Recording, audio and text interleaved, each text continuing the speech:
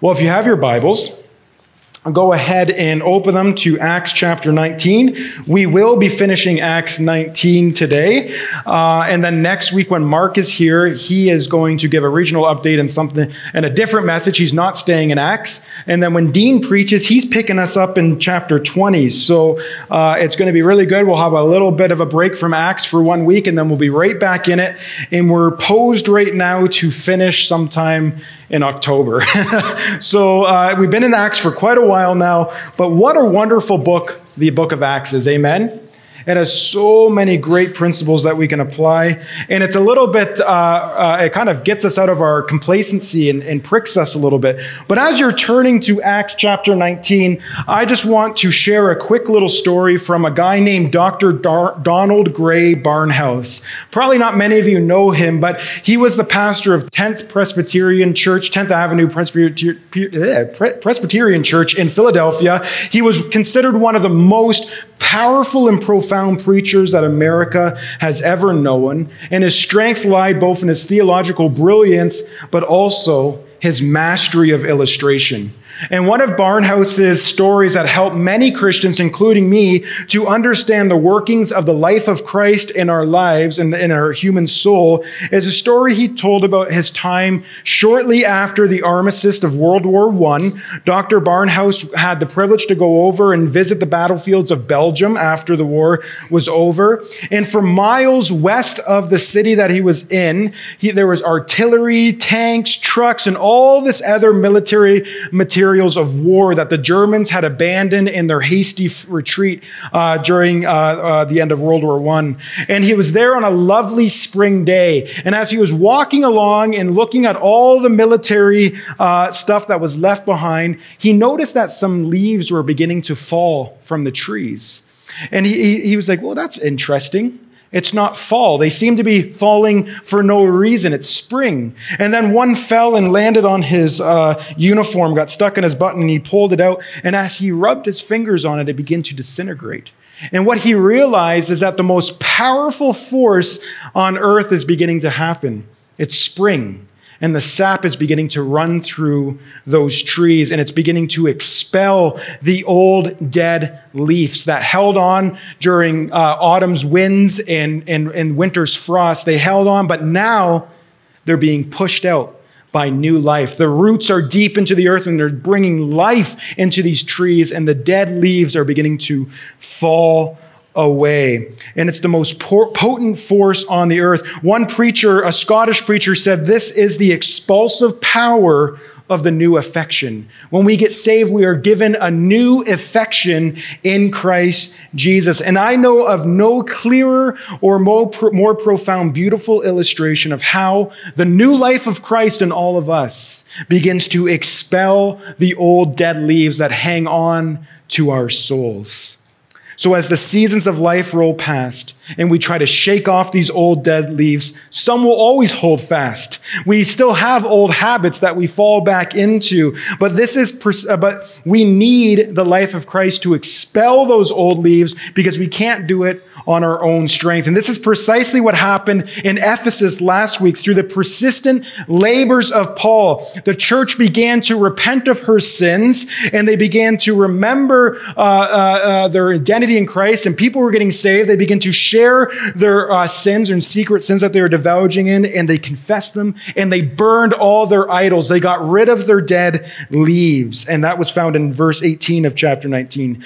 Their lives took on so much authenticity that many other townspeople came to Christ, and they fueled a great bonfire for their idols. And the continuation of the story, as we see today, reveals what happens when the leaves in our lives fall away. We should expect what we should expect when the Holy Spirit fills us, when we truly repent of sins, when we truly find our satisfaction in Jesus and not in religious rituals or other things like that, but in Christ himself. What happens when we start living the way that Jesus called us to? What happens when we become obedient to the word of God? What happens when we forsake the pleasures that we find in sin and we find our pleasures wholly in Christ? There are a few things that happen And there's a few things that we can expect to happen, and that's what we're going to be talking about today. And the first thing that we see in our passage today that we can expect and that we can trust is that we can trust that the Spirit will lead us. We can trust that the Spirit of God will lead us. What we'll see in our verses today is how a pagan culture responds to a threat. And specifically, the threat they're responding to is the effects of the gospel on people's lives, how they're being transformed. So with that in mind, let's begin reading in verse 21 of chapter 19. Now, after these events, Paul resolved in the Spirit to pass through Macedonia and Achaia and go to Jerusalem, saying, after I have been there, I must also see Rome. And having sent into Macedonia two of his helpers, Timothy and Erastus, he himself stayed in Asia for a while. So what we see happening here is actually where you can identify the tone shift in Paul's life. This is now the evidence that he is going to start looking towards Rome. He's going to start heading towards Rome. And for the rest of the book of Acts, we're going to see this trajectory clear. He has had many very fruitful years in Ephesus, and he's sensing the leading of the Holy Spirit to move on to other gospel opportunities. The church is birthed. The church is growing. They're seeing lost saved. They're seeing people discipled. So now he's feeling like, okay, I can move on. So now we're going to see him from this point on, aiming towards the city of Rome. But before heading to Rome, Paul is going to take up an offering. That's why he's going to go to all these other churches. Paul likes to revisit churches. He doesn't believe in, I'm just going to get you saved and leave you high and dry. He's going to go back. He's going to bring encouragement to these churches, and he's also going to collect up an offering to bring to Jerusalem on his way to Rome. And what we see is as he continues in Acts, is he's determined to get to Rome, but he understands also that there's a lot of stops on the way. He's not just going to fly out to Rome. He's going to encourage the saints. There's still a journey. There's still much teaching that has to be done. There is still much gospel opportunity to be found, but he is committed to this destination. This is what's going to drive him.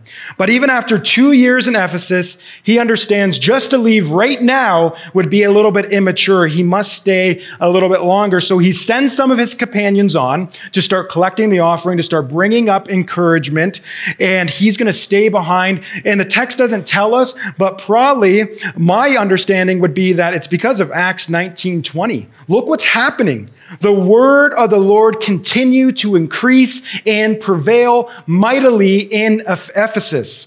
There's been an awakening in the people. There's been revival happening in Ephesus. Culture was starting to be impacted. People were growing in their knowledge and love of Christ. And Paul didn't want to leave that. He wanted to make sure that the next leaders were going to be secure and ready to continue pushing people towards Christ and be able to respond to the many people who are coming and being saved. Scripture begins to prevail and change lives, and as Paul takes one step of faithful obedience after another following Christ. But here's a question for you that I have for all of us as a church. What does that look like in our lives? Because God has given us the same mandate. He has given every single Christian the same mandate, and that is the mandate to make disciples. The Great Commission and the Great Commandment He's given to all of us. And so we know the objective is to make disciples, and we know the mission, but the challenge we have as individuals is, do we remain faithful and obedient in each step along the way? Are we being faithful on this journey towards Christ? Sometimes that journey brings trials. Sometimes that journey brings setbacks and hurts and pains and storms. Sometimes it even tests our faithfulness to God. It's overwhelming at times, but the question still remains, do I, in the face of all of that, remain faithful? And from Paul's example, we see that even through hardships, even through stonings, even through threats of life, even through depressive thoughts, Paul stays faithful to the mission. Paul was feeling accomplished at this point in his mission. He's getting ready to move on in the near future. But as the church extends, guess what's also happening?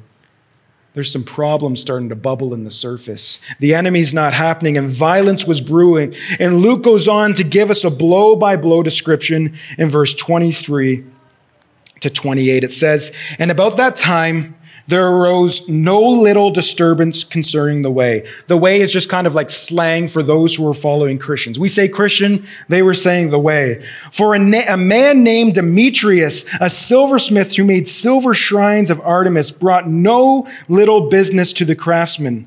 I love how they speak. I'm going to start talking like that. Honey, I bring no little money to this house. Okay. These gathered together with the workmen in similar trades. And he said, men, you know that from this business we have our wealth. And you will see and hear that not only in Ephesus, but in almost all of Asia, this Paul has persuaded and turned away a great many people, saying that the gods made with hands are not gods. And there is danger not only in this trade of ours that may come into disrepute, but also that the temple of the great goddess Artemis may be counted as nothing, and that she may even be deposed from her magnificence, she whom all Asia and the world worship. Maybe in a couple weeks, Dean can share his story about the time he stood in this exact spot. It's a really great story, but I won't steal that. But I'm just putting that on your radar for you. But what a crazy thing happening. What we see going on in these verses is that the main idea that we see is that trusting in temporary things will lead us astray. They won't suffice. What we see happening here is the gospel is impacting culture, and culture is transforming. And because of that change, it is having a real impact on the economic setup of Ephesus. Their economy is being impacted. This is real change. And this type of change is not only going to make waves in the church, but it's also going to make waves in the community. Paul's message was very bold and very courageous. He was not hesitant at all to speak out about against idolatry. Even Demetrius understands that. He's saying that what I'm doing, making these idols, they're not real gods. And if you look back at his sermons in 15 and 17 of Acts, he's very clear that there's only one living God, and idols are dumb, deaf, and mute. They don't hear you.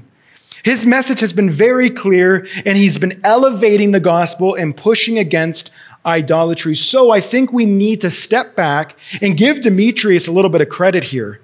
We need to look at this through an unbeliever's eyes, not just through our Christian lens. Like, yeah, get him, Paul. Let's look at how the unbeliever's seeing this. Because I can see why Demetrius is upset. I can see why he's mad. I mean, if his sole livelihood was based upon selling idols, and then Paul comes in with his people, and people start changing and no longer finding their identity in idols. And all of a sudden, he's selling fewer and fewer and fewer idols. That's attacking his livelihood. That's attacking his food that's going on his table for his family. I can see why he's upset, and I think you can understand that as well.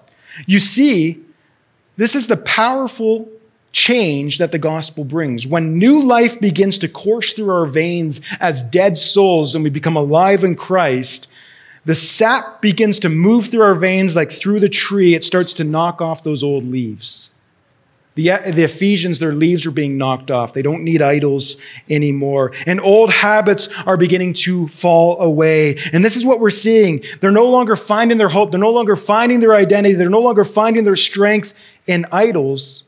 But now they are in Christ. They didn't need idols anymore. That wasn't an emotional pull. I just choked. And if this happens to a large number of people, which this text is hinting at, this wasn't just like 10 people. These were hundreds and hundreds and hundreds of people. Then this is going to have a real economic repercussion on people like Demetrius and others. The Ephesian economy was pretty much dependent on the industry of idolatry, and it's being threatened.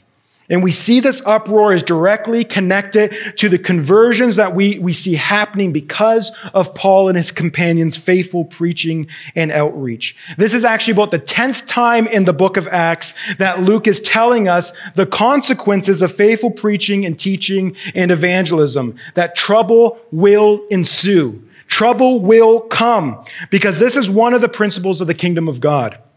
We as a church, we should not be surprised when the devil gets angry with us because of what we're doing.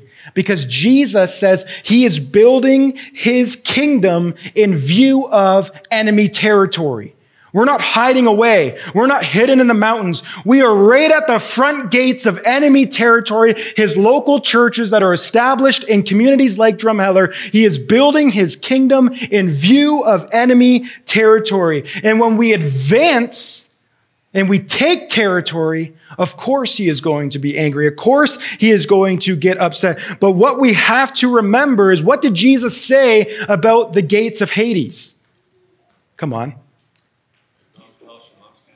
Yeah, they shall not prevail. And that understanding in the original language is like a dam that can't hold back the water. It will burst forward and the water will flow through. So when we as Christians take steps into enemy territory by talking to our neighbors about Jesus, by living the gospel out in our community, the gates of hell will not prevail against the advancement of the gospel.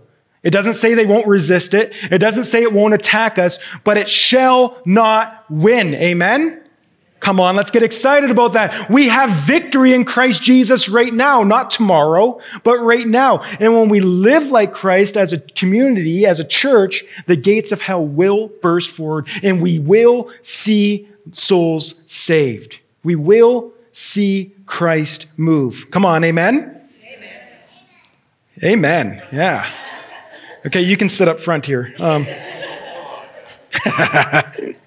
I want us to pay attention to this, that we need to understand a little bit of this worldview. The Temple of Artemis in Ephesus is one of the 7 wonders of the world. I've never been there, but I'm sure it's just absolutely beautiful still to this day. This was the It's gone? It's gone. Well, the site is still, Dean will fill you in next, or 2 weeks. The economic hub of Ephesian life. All of Asia would gather once a year here for a huge pagan festival. They would come to Ephesus, to worship this god Artemis, and they would bring great expensive gifts. And this would be a huge economic boom in that area. And you could well expect that everybody and their grandma was selling trinkets as people were coming. I'm telling you, they're just grabbing Sharpies and writing "Great is Artemis," and people are $15, no problem, right? They'll buy it. And so there's vendors everywhere, trinkets, and everything was being sold. The economy gets a huge influx of money during this time. And what we see is when Demetrius rises up, it's either during this festival or it's just before or just after, somewhere in that time frame. But what he's noticing is that our sales have been down more than ever. We are losing money because people are starting to worship the God that Paul preaches. And it's as if Demetrius is saying, you know what? If Paul would have just stayed in the lecture hall of Tyrannus that we talked about last week, if he would have just spoke to the Christians and trained them in there, but never brought it out of the building, everything would have been okay. Does that sound a little familiar?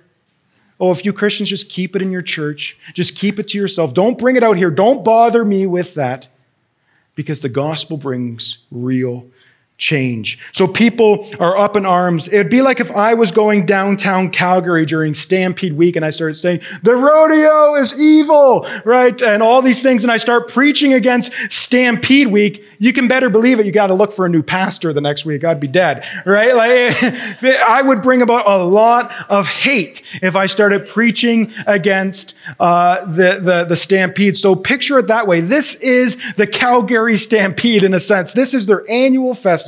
And now Paul is here preaching against pagan idolatry, and Demetrius is angry. But what I want our attention to be focused on is in verse 27, because I think verse 27 helps us to see 3 areas, dangerous areas that are temporary, that we put our trust into. Reminder of verse 27, Demetrius says, there is danger not only that this trade of ours may come into disrepute, but also that the temple, the great goddess Artemis, may be counted as nothing, and she may be deposed from her magnificence, she whom all Asia and the world worships. So the first thing we see as humans that we like to put our trust in that are temporary is our resources. As we see in the verses today, the gospel is impacting the economy, the resources of Ephesus. When the gospel comes in the world, it will impact not just your personal finances, but also the economy of the world. Let's say, for example, the adult entertainment industry. I know there's kids in this room, so I'll just leave it at that. But you know what I'm talking about. The adult industry, entertainment industry, it's $1 billion industry. It's huge. It brings in so much money over the years. But we as Christians should not be paying for that, being involved in that, watching that. And if we are going out and we are seeing change in our community, like on the level of Ephesus, that means less and less people are going to be buying adult entertainment items, which will show a huge impact on their revenue. And rightly so, amen? Yeah. It's an evil, wicked thing that is so accessible to men and women alike. But that is one modern day example of it. And I'm currently studying revivals, getting ready for our fall series. But what's amazing about revivals that I'm reading about right now is that secular accounts, not Christian accounts, are recording that crime drops like crazy during revival. Because nobody's stealing anymore. Nobody's taking advantage of anybody anymore because they're all getting saved at the revival. I lived in Rochester for a couple of years, and I was studying the Rochester revivals, and Rochester was the murder capital of New York, and they said there was nobody murdering anybody anymore. The cops didn't know what to do. Come on, like that's wild. Like God is changing culture. I know this sounds like a fairy tale maybe in our lives, but this is the real deal. This is lives being changed 180 degrees. No longer the same when he impacts culture. So the gospel may impact our personal economy and our local economy, but we better believe it. We might not always see the local or the government's economy stuff, but we will see the impact in our personal finances. And what do I mean by that? Well, our money will become our servant rather than our master. The gospel will cause us to be generous as we see in scriptures and trust God for provision and not our own. To live before coming to Christ was to gain as much wealth and status as possible. But after we've come to Christ, money no longer is our savior, nor is it our identity, because it's temporary. It doesn't matter how much we have. It can all change in a blink of an eye. This isn't a wealth statement. This isn't talking about it's bad to earn money, or if you're here and you have money, that's not wrong. This isn't a statement of wealth. This is a statement of trust. It's a matter of what motivates your heart, what drives you, because wealth is temporary. But guess what? Christ is eternal. Christ is forever. And as we saw this last week, people took all their idols and burned it. And it said it was about 50,000 or something in that number. You can just look a couple verses ahead of materials. And that is actually equivalent to over millions of dollars today of being burned goods. Now, they could have easily, like a lot of us do, they get saved and like, well, I'm going to profit from this still. I'm not going to worship it, but I'm going to sell it and make some money. No, they weren't concerned about their livelihood at this point. They were concerned that they were sinners and that they've sinned against a holy God, and that only thing that matters is to make sure that I remove this from my life and trust that God will pick up the loose ends. Trust that God will provide. They were concerned about their sin and not their wealth. The second thing verse 27 shows us is that we often put our trust in religion. Demetrius points out not only that this trade of ours might go away, but also the great temple of Artemis may be counted as nothing. He's saying this is our place of worship. People from all over come here and value this. What if they don't come? They're not going to value us anymore. And I would argue that Demetrius is probably more concerned with his finances than he was with his religion, but he's throwing it out there. And it's a reminder for us that at the end of the day, religion, that is, it's separated from God, is a self-seeking. It makes you a slave. But the gospel doesn't allow us to settle for this mere status quo of religion. Here's the difference between the gospel and religion. Religion works to make you better, but the gospel makes you new. Religion will work to make you better, and in doing so will make you a slave to your performance. But on the contrary, the gospel makes you new, not by your works, by the work of Christ. You are saved by Christ's works. You are clothed in Christ's righteousness. You were given faith, Ephesians 2, by God as a gift. It's nothing you're doing. It is God is the active mover in your salvation. I'm not saying you don't have responsibility in there, but God is the initiator of your salvation. 2 Corinthians 5:17 says, therefore, if anyone is in Christ, so if you are here and you are in Christ right now, you are a new creation today. Not tomorrow, not next year, not in 50 years after you've served enough at the church. You are a new creation in Christ Jesus right now. The old you, the old leaves have fallen away and the new has come right now. This is the word in the Greek is not an idea of you smash your car and fix it up and now you have a new car. No, this is a brand new car altogether. You are brand new in Christ Jesus right now. Do you believe that? Yeah, 2022 Tesla. This is oil gas country. I don't know if we should say that. But is that you? Is that you? Or are you still walking through the old motions of religion? Are you still boiling Christianity down to a moralistic, therapeutic, deistic understanding at the end of the day? That all Christianity is about is to make you better, to make your kids more polite, to make sure that you have some therapy when you're going through some trouble. If that's all you're boiling Christianity down, then you're sadly mistaken. You're missing out on the King of Kings and Lord of Lords who wants to have a living relationship with you. Don't be enslaved to your own performance. Your heart needs to be transformed by the gospel every day, not just when you were saved, but every day. This is not your doing, but Christ. And it comes from that it produces the fruit of the Spirit in you. Is there fruit in you? Not that it's perfectly living out, because that would just put you in a slave to things again, but that it's coming from you. You're not a constipated Christian. You're not trying to force it out. It's just growing out of you. The third danger that we put our hope in is our reputation. He ends verse 27 with this statement. All of Asia knows this is what Ephesus is known for. It's like he's saying, guys, our reputation is online here. If people stop coming to worship, what else is Ephesus going to be known for? This was kind of like their definition of patriotism. This is where their pride was at. It was great in this area. And certainly, don't get me wrong, our reputation should matter as Christians. I'm not saying go out to be jerks to everyone. We must make sure that we have a good reputation in our community, but all of this is not our main focus, as it's all temporary. And if we live with the eternal in mind in our focus, our finances, our resources, our religion, and our reputation will all find their rightful place, and none will take precedent. None will begin to master you in your decisions. And that's because we don't need to put our trust in those things. We shouldn't be motivated to see our name known. One preacher said, as he was talking to a group of pastors, he says, preach the gospel, live and die and be forgotten, because we shouldn't be after our names in light.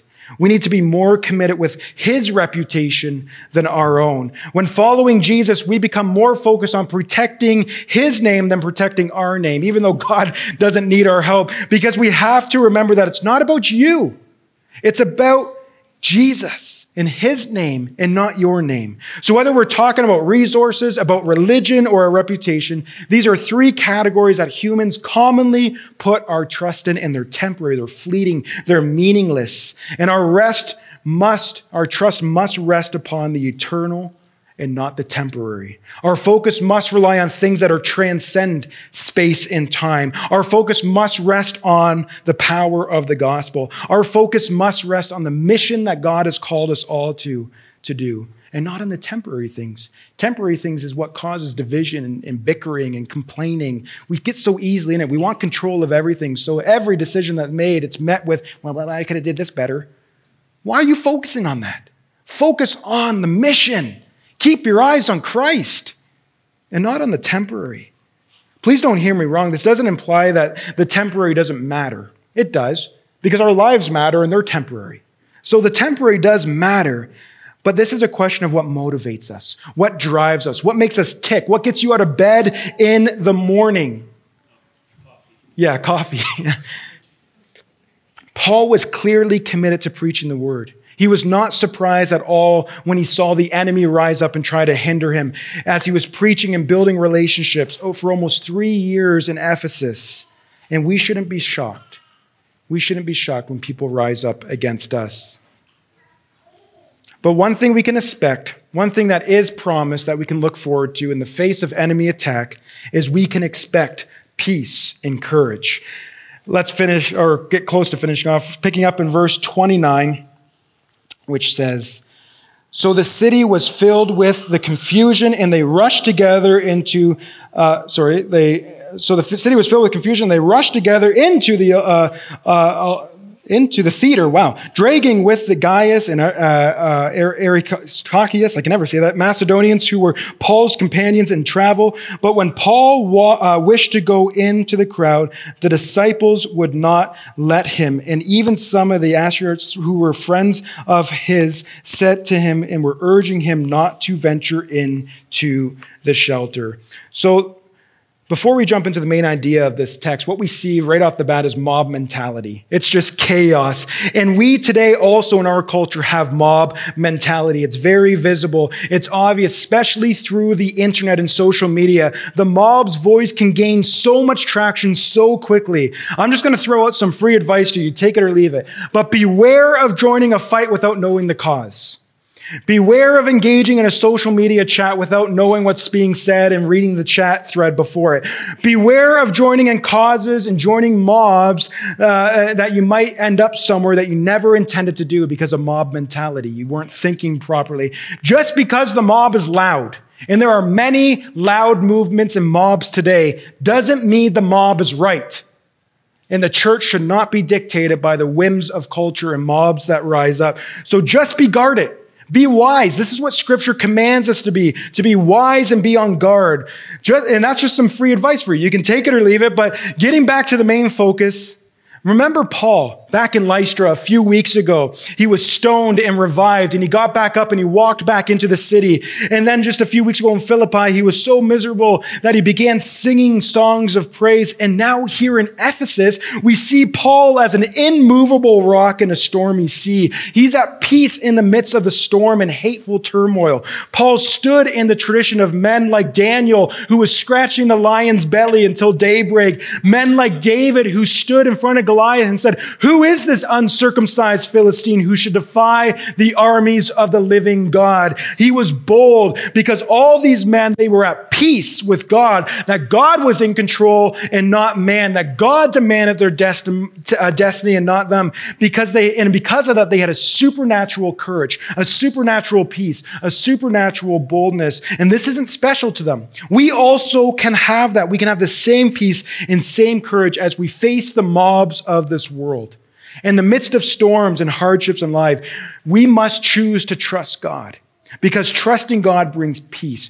Focusing on the storm of our trial brings fear and discouragement and discontentment, but the Lord brings peace that surpasses all understandings, as we see with Paul and his companions. Trusting God doesn't always guarantee a happy ending, but our peace and courage and our confidence and our joy are not dependent on our circumstance. It doesn't matter what happens. We can rest in God because God is unchanging. God is immovable. And our peace, our courage, our confidence is on Him. That doesn't change. Isaiah 26:3 promises, "You keep him in perfect peace, whose mind is stayed on you because he trusts in you." That's how you have perfect peace. The Hebrew word there for perfect peace is shalom, shalom. You will keep him in shalom, shalom, double peace. Double peace. When the Holy Spirit causes us to repent of our sins, changing our lives so that we're out of sync with the culture of the world and their agenda, and maybe even undergo persecution because of our faithfulness to Christ, He also supplies double peace. Perfect peace. Shalom, shalom.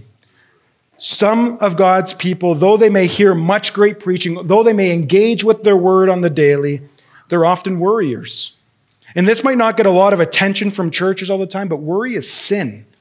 Worry is sin. And we need to repent of it, and we need to trust God and expect His double peace, His perfect peace. And lastly, as we close, we see that God assures us of His providential care, picking up in verse 35, which says, "And then the town clerk had quieted the crowd. He said, 'Men of Ephesus, who is there Who is there who does not know that the city of Ephesians is a temple keeper of the great Artemis and of the sacred stone that fell from the sky, likely like a meteor or something?